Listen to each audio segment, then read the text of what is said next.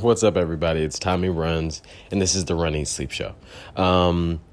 Today's cool because we have a doctor. We had a doctor before that was a cardiologist, a vegan cardiologist at that. But today we have a doctor in physical therapy, in the physical therapy realm. I'm not sure if it's exact title. I should know this. But we have David Tomsich, who is the director at the Henry Ford Pistons Performance Center here in Detroit, Michigan. He's on a couple of different boards. He's been doing physical therapy for like 20 plus to almost 30 years of his life. So the man knows something about the human body and performance. So we get into talking about gaits and injuries, and people ask him really good questions about their own injuries, and he kind of helped out with those. It was just really interesting, and I really appreciated him being here with us. So check out the episode. If you need to get in touch with him, you can always go to my Instagram, and that's at ChipTimeRunning. That's at ChipTime Running. I'm not going to spell that. So at ChipTimeRunning. And check it out. It's a really good episode. Dude knows what he's talking about. Let's get into it. Let me stop talking. You heard enough of me. What is up, people? This is Thomas Bailey, Tommy at Tommy Runs. I hate when I do that the second time. This is Tommy Runs, and this is the Run, Eat, Sleep Show. This is a show where we talk about running, eating, sleeping. And by that, I do mean running smart, eating healthy, and recovering. And today is Friday, and perfect timing. You jumped on. This is Dr. David Tomsich. We're going to be talking about recovering today. Unfortunately, I don't think you're a sleep specialist, but if you know anything about sleep, you can jump in there too. So basically, Dave, thank you so much for being here. We worked together recently, but can you just introduce yourself to everybody that's watching? And I'm going to let you have the floor now. So thank you so much for joining us. Sure. So my name is David Tomsich. I'm the director of Sports Rehab for the Henry Ford Center for Athletic Medicine, Pistons Performance Center. And I also teach at Oakland and Wayne State University, teaching their biomechanics coursework, pathokinesiology for Oakland and Wayne State. And so thanks for having me. Oh, no problem at all, man. So let's just, we have some time. Thank you for joining, though. But so I guess, how did you even get into all this? How long have you been doing it?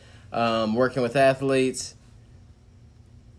So a long time ago, when I went to grad school, I got introduced to the kind of biomechanics field, mm-hmm. and kind of really honed in on gait and understanding kind of human movement from that perspective. And then that branched into running analysis, and I've been doing kind of gait and running analysis now since probably the late 90s. Okay. So, and most people on the call, on this, watching this video will know about, what gait is, but if you could just give us the fancy way, or how do you guys describe gait? Yeah, it's basically the description of how people walk, mm-hmm. how people run, and with any other type of athletic movement, how people move. And so we can kind of describe how, the different joints move in terms of the angles of a movement flow. And we could talk about the forces, how hard someone hits the ground, how much their body bounces up and down, mm-hmm. when they run or when they walk, are some things that we look at. So there's so many runners in the world, professional all the way down to, I just started yesterday, that have so many different, gaits. And because the gait, to me, it's just it's the whole movement of the body, right? So there's so many different people out here with widely varying forms, is there one that is the way to go, or is this, how does that work? Just to avoid injury and things like that, is there one perfect gait? There's I guess what people consider a best gait, mm-hmm. but everyone has their own individual gait. And generally the belief is that most people pick and move the way they move the best. Mm-hmm. And so one has to kind of be a little careful about trying to tinker with someone's gait too much. Mm-hmm. People tend to pick their most efficient gait, mm-hmm. generally. There's little subtle things you can do to kind of tweak things. But generally people move the way they move, and you have to be careful about making too big of a change. So sometimes I'll see runners who are injured who have heard that a heel strike is bad. They'll try to go to a forefoot strike, and they'll end up with a different injury. And so, research has shown that a heel strike can put more stress on someone's knee, for example. And going to a forefoot strike will reduce the stress to the knee. And so that's a good thing for the knee. Yeah. However, that stress is sent to a different location. And if that location's not ready for that new stress, they'll get a different type of injury. Right. Yeah, okay. So, I actually, someone way back, like when I first started, really getting into this, was like, oh, man, your form is so great. What should I do? So I told them, like, hey, you should run, oh, it looks like you're a heel striker. I mean, I was not qualified at all at the time to tell anybody anything, but I did, and the next thing I know, they're like, oh, man, I think I got, like, shin splints, or, like, my calves are, like, blowing up or something like that, because they took me very literal and ended up, like, running on their, like, tiptoes pretty much. Right. Which was way, like, more exaggerated than I probably thought that they were going to do. Yes. So sometimes when people go to a forefoot strike, there's a belief that their heel should not touch the ground. So after their forefoot strikes, their heel should actually drop toward the ground, and then it lifts again. But some people, when they first convert to a forefoot strike, they never lower their heel, and they stay on the balls of their feet too much. Yeah. Like, it's even in slow motion. I've seen mine and some other people's that that like professionals. It looks like, to the naked eye, it looks like their heels are never touching, but like they're landing and then they flatten out, like their heels actually do touch the ground, but it's just not in the fashion or the way that like a heel striker does. Right. And have you heard of the book Born to Run? Yes. It was a great. Yeah. So it's a great read. Like, if that story is real, like I wish I was there, because that sounded like an amazing race. So if you haven't read the book or listened to, because it's a good audio book too, if you're out there and you want a good running book to listen to, Born to Run is a great book, really great story. It's supposed to be true, and it's true, real people and all that stuff. But from that book, I kind of took away a few different things, because I think it kind of fit to how I already ran a bit. But I had a question for you about, if someone, do you believe that if someone were to take their shoes off and run, maybe not on the concrete, but like maybe a more of an uncomfortable surface, do you think that they would fix some of the things that it would get kind of closer to their natural gait, possibly, because of the pain that they receive if they were to heel strike so much? So I guess this would be my slant on it. Most of the people I see have an injury in one limb. It's right or left. Mm-hmm. There are some people that it's on both sides, but most people, the injury is on one side. Mm-hmm. And if that person tends to be a heel striker, both sides are heel striking. Yeah. Both sides have the same cadence. Yeah. And so can you do some things with their form to lower the stress to their limb? You can. Yeah. But in most cases, I think people tend to get hurt from kind of two, maybe three areas. Mm-hmm. When they start running or when they're training, they make a change that's too much, too fast, too soon. Yeah. And their body can't adapt to that new load, and it starts breaking down. Yeah.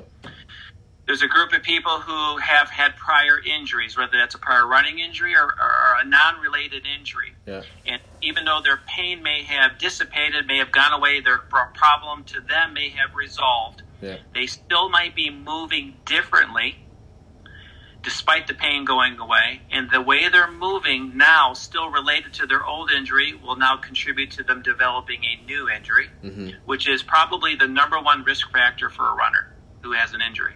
Which is developing a different one. Yeah. Okay. That's related to the prior one. Okay. All right. And then some people, running is stressful. It's a demand on the body. And do they have the proper mobility that the running demands? And do they have the proper strength and stability? And so some people break down. Sometimes one side's weaker than the other. That's just how their body is when they start running. Things like how people sit, what they do during the day influences all that. And that has an impact in terms of how they move. Yeah. And then that has an impact if they develop a running-related injury.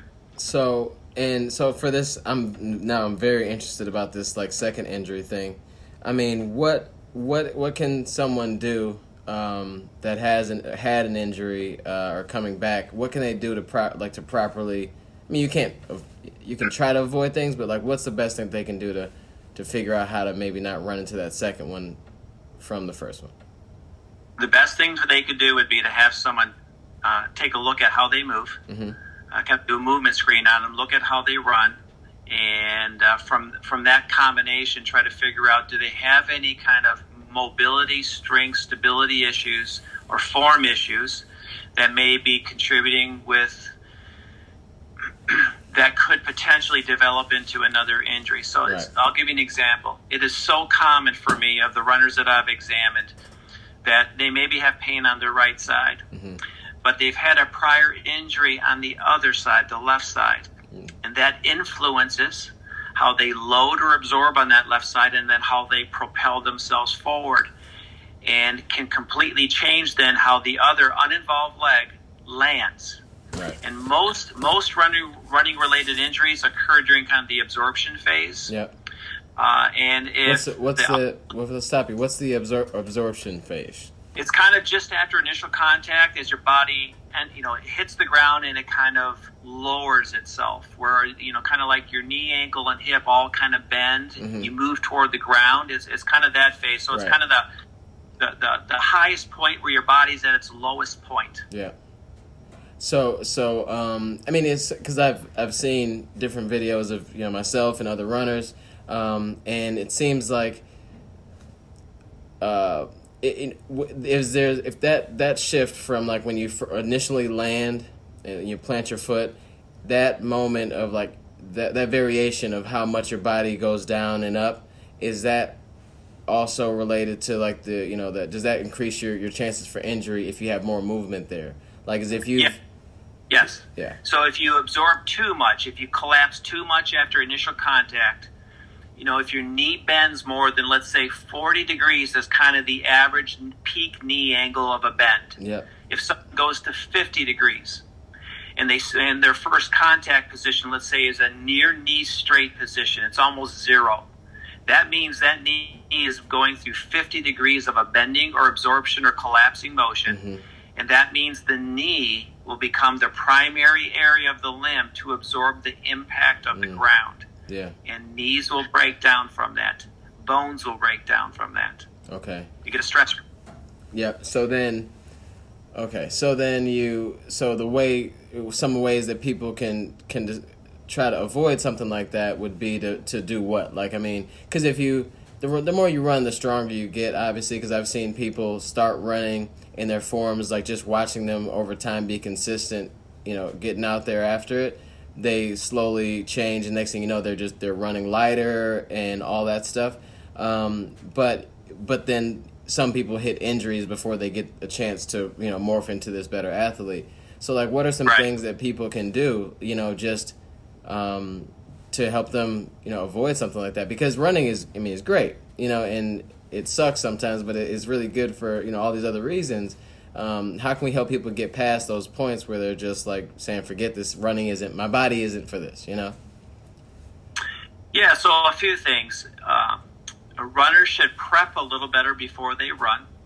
That means they need to dynamically move and prepare all the different parts of their body for the load they're about to go through. So doing some dynamic mobility is very, very important. One of the tricky things, with most of us who run, I get home from work. I did today. That's why I have a hat on. And, I have a finite window of time to go do my run. Mm-hmm. And sometimes there's, I would prefer if I didn't do my prep, because sometimes I don't have the time or to be honest with you, the interest to do the prep. Mm-hmm. The prep is boring.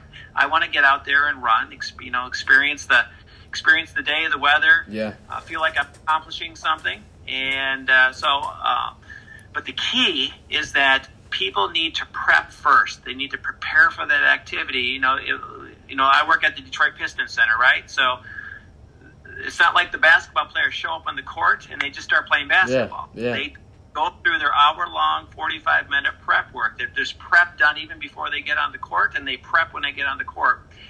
And runners, most runners could do a little bit better job of doing that.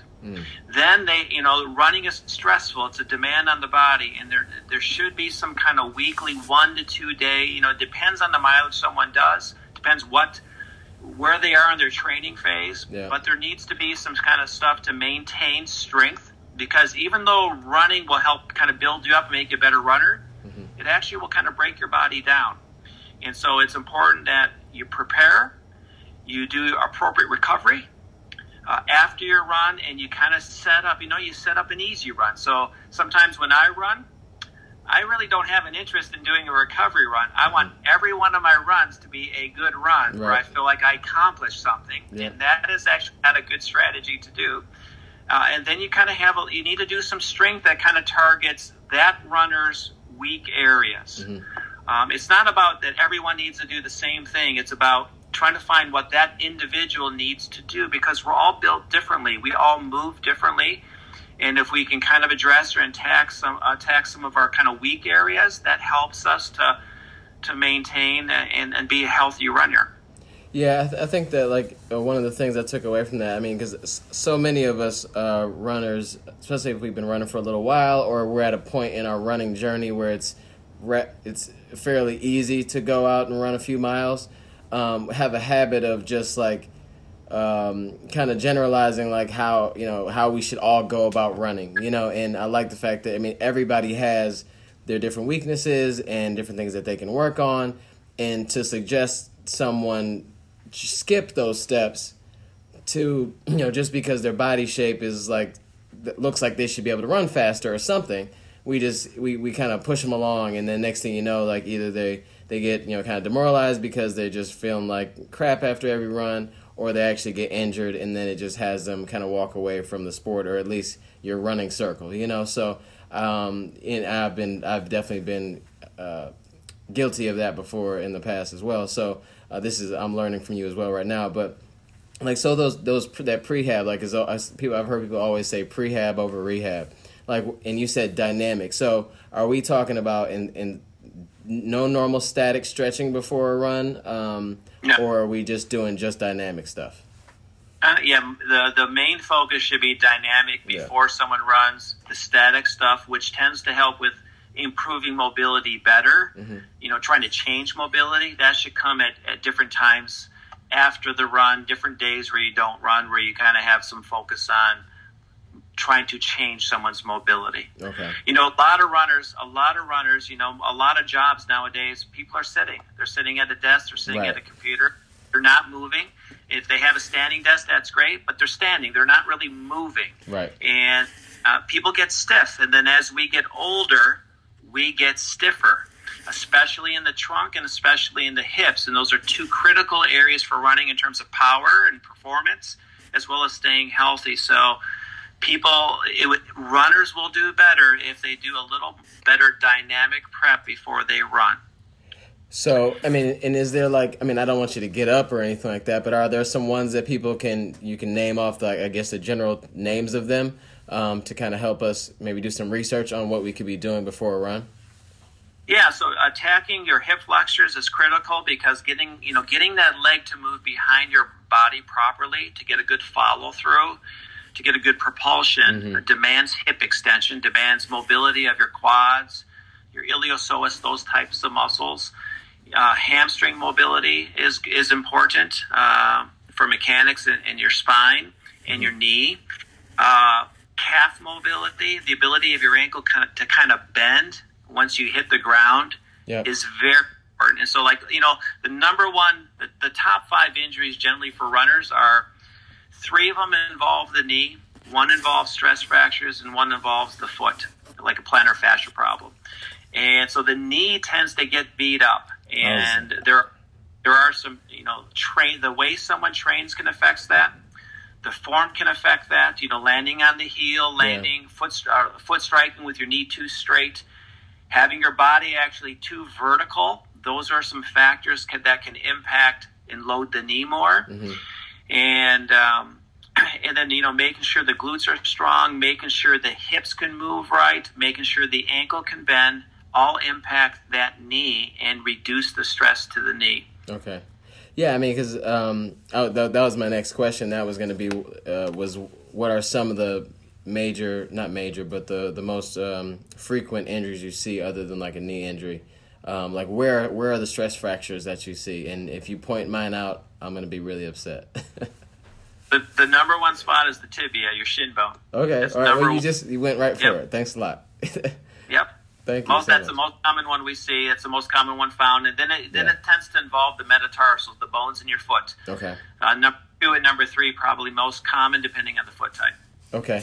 And so okay. Let's just talk about mine, right? So it like came out of nowhere. Well, it didn't come out of nowhere. It lasted for like maybe a month or so. When should people cut it out? Like when should people stop? Like what type of pain level are we talking about? Because a lot of us are like, marathon training or half marathon training, and for 12 weeks, I mean, somewhere in there you're going to feel some discomfort, and if you stop every time you do, then there is no training plan. Like what are we looking for here? Cuz mine was just like I felt like it was just one of those things, and then one day it was like it's not one of those, it's one of these. So it would be really when it changes from this is kind of a soreness thing to one day I get this intense pain. Maybe it's sharp. Maybe it completely affects the way you move. Maybe it's a type of a pain where, okay, I have to actually stop running now. Maybe it's a pain that's still sharp, that makes someone limp, that lingers well after their run. Okay.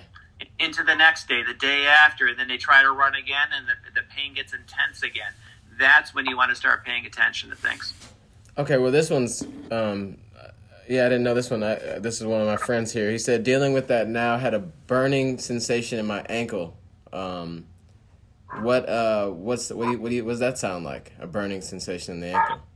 So burning can sometimes be, so I don't know if he can tell you what part of the ankle. That'll give me a clue on some things. But a burning sensation can sometimes be nerve related. But it might not be. So it just depends on the use of his word burning. Burning can be a nerve related pain. If it's in the calf, if it's in the thigh, I would start to get concerned that maybe he's getting a kind of a low back issue or radiculopathy, or he's getting pain going into his leg. So it kind of depends where the pain is. That can kind of give you a clue of what structure might be irritated. Obviously for an ankle, an Achilles problem would be common. Okay. Yeah. Right? Tendinitis or a tendinosis. Sometimes that can be interpreted by someone as being burning. Sometimes it can be sharp pain. Sometimes it can just feel like your Achilles is tight. So depending on how irritated it is, you can get a different sensation from that. Yeah, I mean, so you said Achilles a couple times, and right in like the peak part of like my training, I think one of the last training blocks I did, like every time I wake up in the morning, like my heel would hurt. Like I couldn't even, like I'd have to like wobble to the bathroom because like the right at the back part of my heel was just so tight. Like, is that the Achilles thing? That can be Achilles. Sometimes it can be a stress fracture. So, we would know in terms of when we examine you, we can kind of figure out the difference from one to the other. Yeah. With any runner, especially runners that do a lot of mileage, a clinician always has to have in the back of their mind that there's the potential they have a stress fracture. And if you push on the bone and the bone is really tender, there's the potential there's a stress fracture.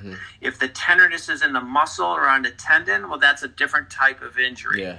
And so there's things like that can give us a clue. There's a test we do where we just kind of grab the heel and we squeeze it. And when someone has a stress fracture, their eyes will light up, and you can tell that's not a tendonitis. Yeah. What's one of the guys I went to go see at the Henry Ford in Novi. I can't last name like. Yeah. So he went to go, and I showed him this. Was there at the stress fracture, and he's like, oh, where is it? So I showed him or whatever, and he's like, okay, right here. All of a sudden, he just squeezes. And it was perfect, on point, and probably almost sent me in a shock. So I'm sure that I wouldn't like your test about my heel. I think it actually ended up being more of like a tendon thing because I started to roll out my calves a little more and pay more attention to that part. and as soon as like the calves kind of released or let go, then that pain kind of eased away. But I think he said the pain is not the Achilles, but it's under the ankle bone on the outside. So it might be around his heel, maybe. Yeah, like probably like I'm thinking like right around like under the outside of that ankle bone, maybe on the side there.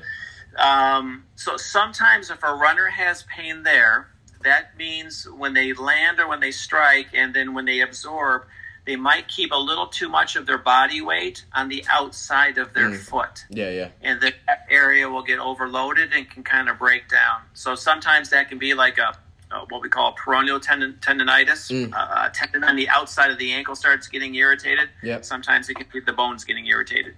So something like that, maybe he should just take a few days off to let the thing do it, Yes. Okay. Yeah, so Ron, take some days off, bro. So like jumping kind of back into some of the questions that we had here, let's talk about your place down there, because I went to go visit. I put up a video just a little bit ago about your it's not even a shop, it's a facility, obviously. Just talk to us about what goes on in there, because I saw a bunch of people there, and obviously you work with the Pistons too, players. Just tell us what somebody would see if they come down there to check you guys out. So we're a sports medicine physical therapy facility. We're a sports medicine performance facility. So we see athletes who are injured. We see athletes who just want to perform better. And we see basically any athlete of any sport and any athlete of any age. And so I could see a 70-year-old runner. Mm-hmm. I could see an 18-year-old basketball player who dislocated his shoulder. Mm-hmm. So we see any kind of athletic injury. And then we have a performance team to work on getting people to perform better at their sport or their activity. Mm-hmm. And then we are very unique in that we have two movement labs, two biomechanics labs, that each lab has 8 high-speed digital cameras. In one lab, we have 4 force plates embedded in the floor. That's not the lab you saw. Mm-hmm. And then we have the running lab where we have the 8 high-speed cameras, 3D. We can do 3D imaging. And then we have a treadmill that's instrumented and is capable of measuring kind of how hard someone hits, various gait variables like stride length, step time, cadence, and where through their feet they put pressure. And so with the gentleman who just asked the question about that he has pain on the outside of his ankle. Yeah, you'd see that, yes, right? There's a certain movement pattern that causes the pain to be on the outside of the ankle. In 90% of the cases, someone is putting too much weight through the outside of their foot. That may be because of something that's happening within their foot. Sometimes it has to do with the knee on the same side. If there's a knee issue, the tendency is to get a little more on the outside of the foot because the knee moves differently. Mm-hmm. It can be caused by the hip, the spine, or the other leg. And so with the 3D analysis, with our movement exam that we took you through, we can kind of look for the impairments that we think are present, like impairments in mobility, strength, stability, alignment. And we can kind of take that, relate that to the imaging data we get, relate that to the force data we get, and to try to figure out, like a puzzle, why that athlete is hurt and why they have that problem. Because what you can't do, and there's a tendency in the medical field to do this too much, everyone who has pain on the outside of the ankle should not receive the same treatment. Right. People have different reasons why they have the pain there, and it's up to us to try to figure out why that person has the pain there and to give them a very individualized, specific program to address it. Because I've been in PT a long time, and giving everyone who has the same problem the same set of things to do does not work. Well, yeah, I mean, I like that approach, though. I mean, because if you go to like a different, like just your, not to rag on any normal doctors, but if you go to the normal doctor, then they'll just tell you, oh, put this on or take this, and you should be fine, or do it for 6 weeks and you're done.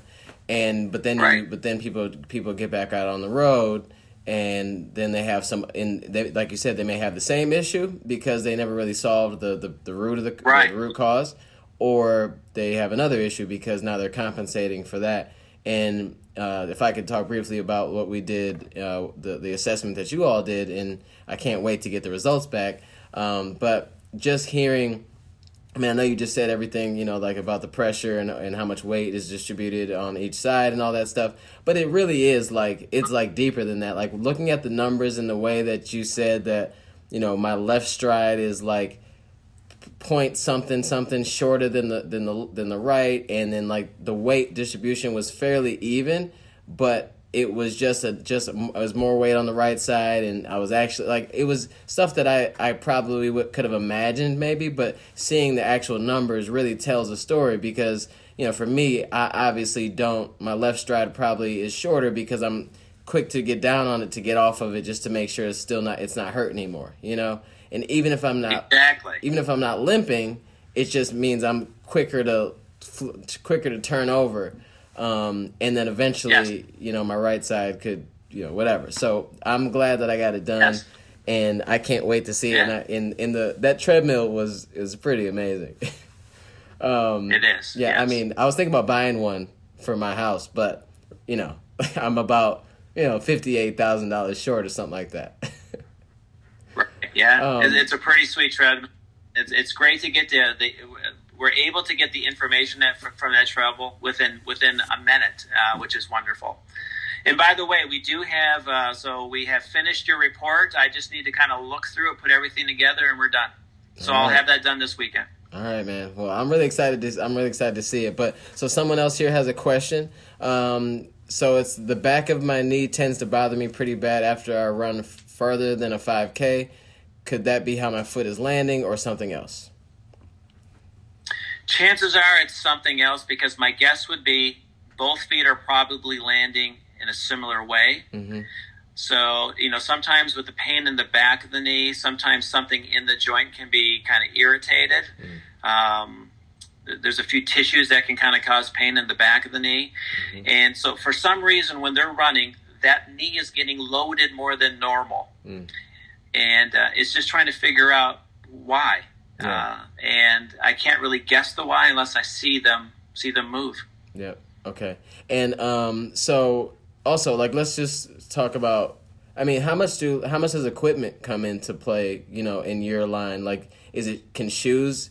Like, how much do shoes play a part in all this stuff? I mean, because people can can play a little bit of a role. My general opinion on footwear is that it gets too much credit and too much blame. Mm. The problem usually lies within the runner. Yep. And it usually lies within how they move, and they're moving differently. They're moving asymmetrically because of a mobility, strength, balance issue. All right? Sometimes it's their form. Sometimes it's how they train. Every runner is different, and every runner, their injury they have is there's a certain kind of percentage of all those areas. How they train, their alignment, their strength, their balance, and their form, and their footwear. Okay. Now, footwear, my tendency, where I kind of lie on footwear is I think more people should be in a more neutral shoe. The majority of people should be in a neutral shoe, irregardless of foot type. So there's been a few studies done. Back in the day, we used to prescribe footwear based off of the kind of the arch height of the person. If they're a flat foot, they get this shoe. If they're a normal foot, they get this shoe. If they're a high arch foot, they get this shoe. Yep. It's way more complicated than that, and that we've kind of found that if you follow that strategy, the runner's more likely to get injured. Okay. All right. If someone has a knee issue, if you get a shoe, it kind of depends on your foot type and your ankle foot mobility because that impacts this. But if someone has a knee issue, if they get a shoe that's more neutral, and if they get a shoe that has a lower offset, which means the heel's not built up as high as the front or your toe region like the of the shoe, right? If it's more flat, like a Hoka tends to be flat, an Ultra tends to be a zero drop shoe. Yeah. A Minimus shoe is generally, like for New Balance, is a zero drop shoe. The lower the drop, the potential less stress to the knee. But it still depends on how that person runs in their form. Yeah. And so sometimes I try to get people to a lower drop shoe when I look at their whole body, I think that's appropriate. Okay. I generally like people in a neutral shoe. And, back in the day, I used to put a lot of patients in orthotics, little inserts to go into the shoes. Yeah. It's kind of funny. It's very common. I see runners and they start telling me that they've been told they have very flat feet. And then when I look at their feet, they're really not that flat. And so there's kind of a belief in the medical community that everyone has a flat foot, and therefore you should wear an insert or you should get this type of a running shoe. Yeah. And in many cases, it's really not true. And generally, my belief is less is more. Okay. So the less that's in the shoe, the better. Okay. So especially if you're training or you just run often, I mean, the more you run, you think the more neutral of a shoe you should have. I mean, because all the shoes now, like, you know, have high drops, you know? Yes, and many do. Yeah, well, not all, yeah. A lot of them do. A lot of, you know, Nikes do, things like that. And it just, I mean, it does help propel you forward, and maybe, like, it's great for race day, things like that. I have some Ultras, like, right there. But I haven't been able to wear them because, not you, but someone along the line told me, like, hey, you know, don't put these back on yet until you're, like, feeling better with my tibia here. So, like, what should we, like, balance and say, like, okay, some, you know, kind of have a rotation and maybe throw in some more minimalist type shoes every now and then to help build up, because it does build up other muscles too, right? Potentially, yes. Okay. The research needs to substantiate that a little bit better. Okay, so you can't go on my research. Yeah. You know, it's good to have different types of shoes that you don't, you know, it's good to have multiple shoes going on at the same time. Yep. And it's good to that not all of them are the exact same shoe. Yeah. You know, I walk generally at work. I wear a minimalist shoe when I'm walking and when I'm at work many times. Mm-hmm. And I used to run in a minimalist shoe, but you have to be careful, right? So I have a variety of injuries, so I have to kind of be careful what footwear I have.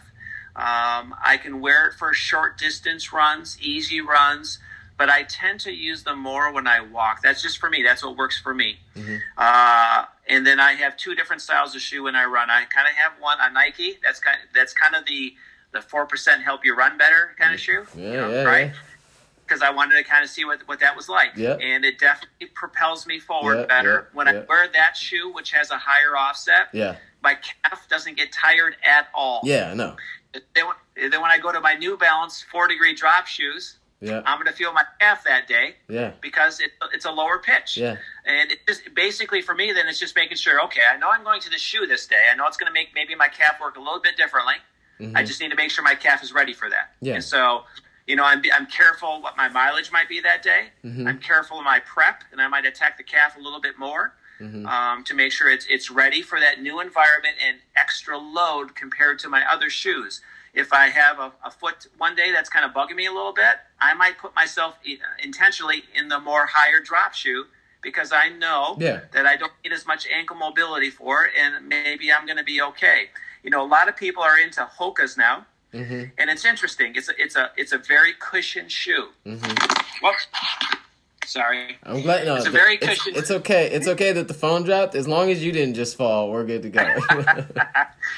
So it's a very cushioned shoe. And so you would think as a runner, well, that's a good thing. It's providing me more cushion. Yeah. Right? You know, people have a stress fracture. Maybe I should get into a more cushioned shoe. Right. But what you've seen is that people adjust their form to the shoe. And if they do that, what actually happens is they adjust their form such that their body experiences a higher impact force. And so they might get injured more if they adjust their form to accommodate the increased cushion in the shoe. Because even if it's subtle, you with that small change, you are now areas that you weren't ready or don't even know that you're activating are being affected. And then if you don't go back to another shoe the next day, like, because some people will just buy a new shoe and then run in it for, you know, put a bunch of miles on it day in, day out, and not give a chance to maybe ease into it. Because I think a couple people that I know got some Ultras, which are 0 drop, you know, like that's like, you might as well, I mean, you're basically walking on the ground barefoot. Right. And I'm like, I like those shoes, but my thing was, hey, be careful, you know, run a couple miles in it, maybe next day go back to your other shoes. But don't just go like, oh, and okay, so sometimes 6 miles isn't that much for certain people, but 6 miles is too much for you to switch from like a 8 or 11 or whatever millimeter drop to a 0. Your calf and Achilles are going to be screaming the next day. So yes. So going to a certain type of shoe like that, we know if you go to a more minimalist shoe, we need to make sure you have good ankle mobility. So your calf needs to be what we would consider normal mobility. Like it needs to have good motion. Yeah. Your calf needs to be strong because now your calf is going to be working harder. It needs to be able to handle the demands. Because sometimes as you go minimalist, you go 0 drop, there might be more of a tendency to get on the ball of your foot. Yeah, right. Because if you hit your heel, it's going to hurt. Yeah. Okay. Yeah, so the key is it's the too much, too fast, too soon rule. Whether that's you're changing your mileage from 2 miles one day and you're going to go 6 the next day. Yeah. Or you're changing your footwear, and that's going to change what part of the body gets the load. Okay. The body needs time to adapt. And so what you're saying is perfect. Today I'm going to go run 1 mile in this shoe. Tomorrow I'm going to run a different mileage in a different shoe. Yeah. And then you just gradually increase the mileage in the one shoe appropriately. Yeah. That's kind of the key.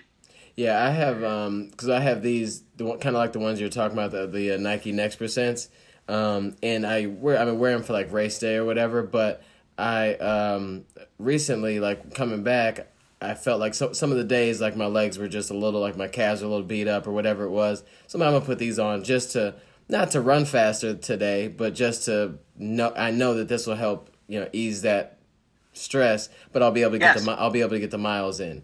Yes. And at this point, that's why I haven't touched the ultras yet, because I know for sure, like I will be complaining all day tomorrow if I run today in those. Right. So basically, switch it up, have some fun with your shoes. You can't put the blame on them, but make sure that you kind of have some variety, because like you said, if you're running in the same shoe over and over, can that be problematic too? It can be potentially. Yeah. It depends on some other factors, but I've run in shoes that have a hole in it. Yeah. And I've been like, I'm fine. So the key is, no matter what's on your foot, is you need to have good form. Yep. You need to be able to maintain that form through whatever length of your run is. Yep. Right? So a lot of people start breaking down when they get over. I see a lot of people in a clinic who are training for a marathon, training for a half, and they start getting into those long runs of 10, 11, 12, higher miles. It depends on the person. And that's when their body starts breaking down, because it can't handle that load. So it's a common theme: too much, too fast, too soon. Okay. Mileage, change in footwear. I once saw, someone I know, I got the minimalist shoes. I'm going to tell you a really dumb story here. I got the minimalist shoes. They were orange. I loved how they looked, right? Yeah. And, they were new at the time. They were kind of a new style shoe. Someone I knew thought they looked pretty cool. They got their own pair. But the mistake they made is they continued to run at the same mileage they did in their old shoe in the new shoe. And then I started hearing complaints about, okay, my heel hurts. My heel hurts. It's the shoe. And then after a while, I got kind of tired of hearing about this. And I squeezed their heel, and they about jumped off the couch. They had a stress fracture. Oh, man. So no good. Good. But I kind of get it. Like one of the reasons why I like working with runners is they're highly motivated. Yeah. They want to run, and if they get injured, they want to get back to running as fast as they can. And I love that quality. Yeah. But sometimes that can get them into trouble. Yeah. So okay, like you said, too soon, too much too soon. So when I first tried to come back from this stress fracture, somebody just said, hey, ease back into it. And my ease back into it was like, at the time was like, 3 miles Tuesday, or whatever, and 3 miles Thursday and 6 miles on Sunday, whatever. Like, and then eventually within 2 weeks, I still felt some pain. So I stopped again. And then that's when I ended up coming to you. And the first time we talked, you're like, hey, really you need to be ramping up so slowly that you possibly won't get to 3 miles until about 4 to 6 weeks out. I didn't follow those instructions, Right. But I definitely changed. I feel stupid talking about it now. But I definitely changed the way that I went into it because, for the first 2 weeks, I didn't get over it. It took me 2 weeks to get to 2 miles, and then when I got to 2 miles, then I kind of incrementally went up a little bit from there. But I definitely felt so much better about it. It felt dumb to me to run, just 1 mile because it just doesn't seem like you're doing anything. Right. But when you told me that just because your heart and your lungs can take it doesn't mean that your body can, and that kind of sounds like it goes the same way with these shoes. Is you may feel great right now and you can run 6 miles in any shoe, but you realize that, hey, like this is too much too fast. So about like training, let's just say we're not injured, right? There's people that have some goals on this show or watching this show that are running like 30 miles a week right now, and so they're like, I want to run a marathon, so my training plan will now have me at 50 or so miles a week. Is there like an equation that you can ramp up? Like because some people would just say, hey, here's my training plan. Now I'm at 50 miles a week. Last week I was at 30, now I'm at 50. And they try to ride that as long as they can. Can you talk about like how to ramp up in the volume? I can, but I'm just going to tell you that it's a very gray area. Yeah. So I'll just give you an example. There was a study done. I think it was two groups of people. They were training for 10K. One group had a 8-week training program. Mm-hmm. Another group had a 13-week training program for the same race, the same distance. Obviously, the 13-week group had a little slower progression, right, than the 8-week group. And so the expectation was that the group that took the longer time, so this is contrary to the advice I just gave you about your stress fracture, right, to take a little more time. Yeah. The group, the 13-week group, they looked at injuries in the two groups, the 8-week group and the 13-week group, and there was no difference in injuries. There was the same amount of injuries in the two groups. The only thing that was different between the two groups is when they got the injury. And so when the two groups got to a certain high mileage, let's say an 8 or 9 mile run in their training program, didn't matter what week it was, that's when they got injured. Mm-hmm. And so sometimes, every runner is different. Yeah. There's a belief that every runner has a certain threshold.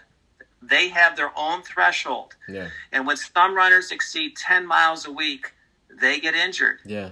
Other runners can get to 50 miles a week before they get injured. And so, again, that relates to a number of factors. How they train, their alignment, their strength, their balance, and their form, and their footwear. Yeah. How they go about everything. Do they prep their body? Do they not prep their body? Do they incorporate recovery into their program? Yeah. All those things really is the key to trying to keep a runner healthy. Yeah. But know this, most runners average 1 to 2 injuries per year. It's a very common problem, and despite changes in shoe technology, tremendous changes in shoe technology, tremendous changes in what we do in rehab and in the medical community, the same number of runners more runners are getting injured. Mm-hmm. It's a very complicated area. But basically, to me, I just break it down to those few things: footwear, strength, mobility, prep, recovery, form, how someone trains, and it's very individualized to the person's body because you might have perfect strength. But maybe you lack a little mobility in your trunk or hips that influences how you move and therefore what parts of your body gets force. Yeah. Another person will have horrible strength, but they'll have great mobility. And so it's just kind of, if the runner can kind of figure out what's unique to them and where their weaknesses are, and if they can just spend a little extra time, because that's really kind of the area right there is, I was on a Zoom call today or this week with a runner. Mm-hmm. And I sent him a list of things to do, which is what I do. And my bad habit is I send them too many things to do, right? Because I'm kind of a perfectionist. Yeah. So I'm going to probably do the same thing to you. Yeah. And I'm going to recommend all these things that I think you should do to try to get through your injury and get back to running well. Yeah. And he was honest and I get this. This is really what it is. He goes, Dave, I don't have the time to do all this. Yeah. Right. So, and I get that. But if you want to be a healthy runner, you need to incorporate a little more time into the non-running part. Yeah, I to think keep you healthy. I think that's what I mean. That's where I believe that I went wrong. Because I was literally I ran at night a lot, so I think that's where the run, eat, sleep thing came in, because like I literally run and then eat and then go to sleep, like, 'cause it's always at night. Right. So like I definitely would sit here all day, work on my computer, go outside, and I probably would do like a couple calf stretches or something like that, and then just run because I felt okay, and everything felt fine, and until one day like it did not, and then, or like if you, I'm sure a lot of runners, maybe I'm the only dummy, but a lot of runners will go through all these runs and week in, week out, and then they'll feel one little thing. So then the next few days they'll stretch that thing or work on that thing, and then when that goes away, something else. But so I definitely agree that I have to figure out how to find time to reach my goals as a runner, but then also stay as healthy as possible. And some of these things, like I talked to a couple people on the recovery day on this show that are just like, hey, like find little workouts that you can do, that aren't like some. You don't got to go to the gym all the time. You could sit and watch TV with your family or whatever, and just sit on the floor and do some of them.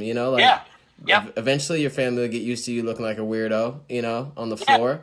But until then, at least you'll be a stronger runner. So I'm glad that you agree, especially since you see so many athletes that really it's about the things you do outside of running, right?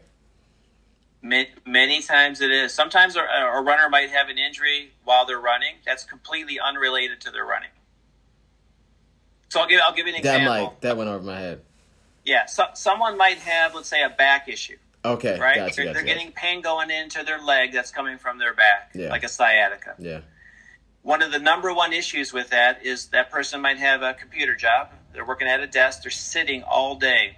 When a person sits, the compressive load on your low back, the kind of the squishing force of like, let's say, your disc. Yeah. When you sit, there are 3 people sitting on your shoulders. That's the stress on your back. You just made my back. You just made my back hurt. You just made my back hurt, like listening to you say that. Yeah. So, they've had 3 people sitting on their shoulders all day. Yeah. Eventually, over time, and depending on other things, their back starts breaking down. Yeah. And they start getting symptoms from that, and then that starts impairing their ability to run. Okay. If they change how they work, if they mix sitting and standing, if they move more, if they work on their hip mobility, work on their core strength, they can get that back condition improved. Yeah. And then their running gets better. So sometimes the issue is completely unrelated to the running. Yeah, it makes related sense to what they do when they're not running.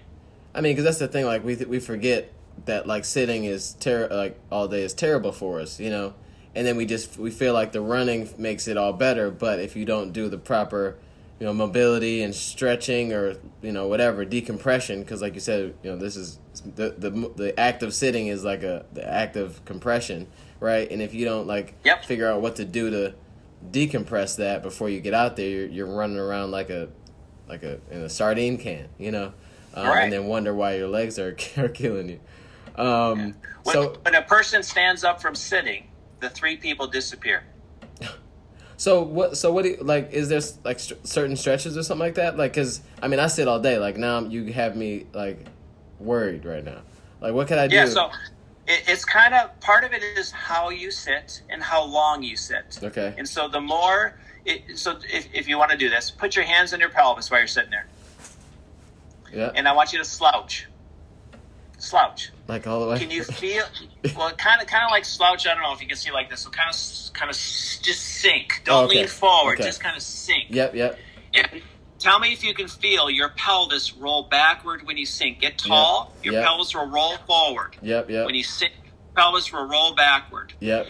And so it's like taking a jelly donut. That's what your disc is. And it's like squishing the front part of your jelly donut. It pushes the jelly the other way. Yeah. And that's what a disc bulge is. That's what a disc herniation is.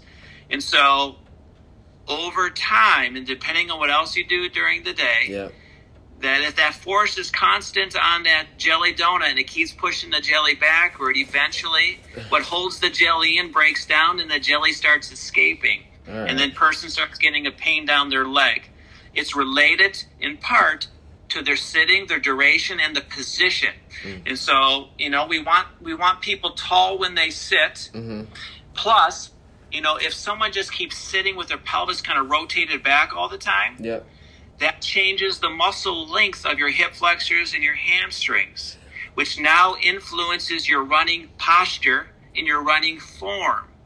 And so a runner might now either lean forward too much, or something else might happen with their form because for 10 hours a day, they kept their back and their pelvis in a certain position. It adapts to that position. Things get tight. Things get more stretched on the opposite side. Things get weak because you don't use your core when you're in a kind of a slouch position at all. And then that influences how you move when you get up. All right. Right? If you're sitting with one leg crossed, this is super common. You're sitting with one leg crossed. And people have a favorite leg. And people put their leg in different positions. That will influence how your hip now moves. And then when you get up and walk and you get up and run, your leg will move. The person's not going to know. But we can see that now when that person runs, their foot turns out more. Because when they sit all day on their computer in meetings, they got that leg crossed more times than not. When they're home watching TV or on their computer, they got the leg crossed. That changes their foot angle. That now exposes their foot and their knee to more stress. And they put in a 50-mile week mileage that week, they can get a problem. So what you do, it's not just about what people do when they're running. It's not really about, so much the footwear. Much of it is what people do when they're not running, and then are they doing the extra stuff to keep them moving right. It's all about moving right. That keeps load down to help them be a healthier runner. I tell you what, man, I will never sit the same. I will never sit the same again. I don't know. Forever. Every time I go to sit down, I'll be thinking, okay, what am I going to do here? But yeah, that makes total sense, and I do slouch a bit, so I need to figure this out. So question for you. And No, go ahead. Yep. No, go ahead. Go ahead.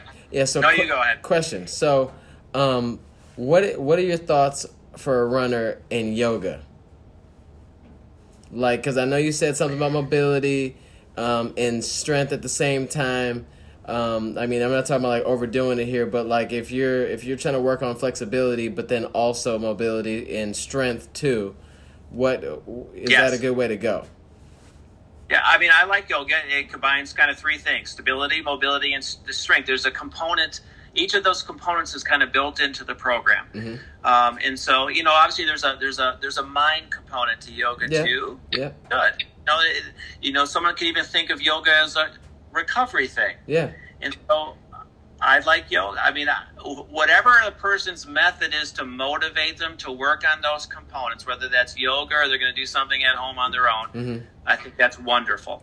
Yeah, I'm glad you said that you were okay with it, because I've been doing yoga for like the last 2 weeks maybe, like in the house. I just go on YouTube and find different ones, and I've already seen that, because my hamstring flex or stretching is like terrible. Like my hamstrings are short as heck or whatever.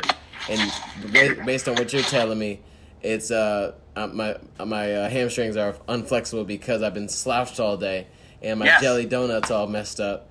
And so basically, but lately I think I've been fixing the jelly donut, doing yoga and all that stuff. But so I'll keep doing that, and then I can't wait to see like the things that you come back with. I'll add that in. I'm gonna go crazy. My wife might not like the fact that I'll be like in like prehab mode all day, but at least I'll be a happy runner. She's watching this, so she's probably like, I'm gonna kill him. But so I do appreciate all the tips, though. You're welcome. And it's important to be a happy runner. Yeah, happy runner, but then a happy person. So make sure it's balanced and all that stuff. Yep. Because, like you said, a lot of people just don't have time, and work and family are huge parts of this. So I'm glad that and I know some of the workouts you sent me before are just simple things that we all can do while spending time with the family, or wake up a little earlier to handle it. But Thanks so much for your time, man. And if anybody wants to find you, where can they find you? Like, how do they get to you if they've got issues and they just want to, get a diagnosis or whatever? So they can contact me at Center for Athletic Medicine, Pistons Performance Center, which is downtown in Detroit, in the New Center area. They can just get in touch with me there. And then if you guys need help getting in touch with them, I've got the bat phone. So if you need anything, just let me know, and I'll shoot Dr. Tomsich a message on your behalf. I'd be happy to do so. But thanks so much, Doctor. This show is all about recovery, and you pretty much covered all that. And I love the fact that you talked about other elements that that we just don't think about, and mostly everybody on this call is not a professional runner. So we do have jobs where we have to sit down or stand up or walk around. Right.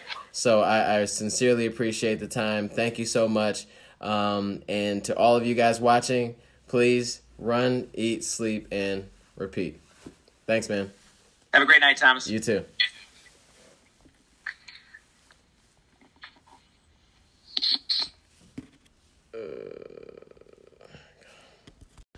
Man, I sincerely hope that you were taking notes. This was amazing.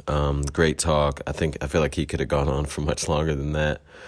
Maybe I need to start doing these episodes just as podcasts and forgetting the whole video thing because we have a timer on Instagram. But yeah, check the show out on Instagram. That's at ChipTimeRunning. That's on Instagram at ChipTimeRunning. That we host the show live every Monday, Wednesday, Friday. If you follow Chip Time Running on Instagram, you'll be able to get the updates and know who's coming on next and know what time the lives will happen. You can actually get some questions in too. So make sure you're doing that. And also, if you just miss it, you can always come here or either vice versa. So love you guys. Make sure you remember a couple things. Run smart, eat healthy, sleep well, and recover, and repeat with consistency as much as possible.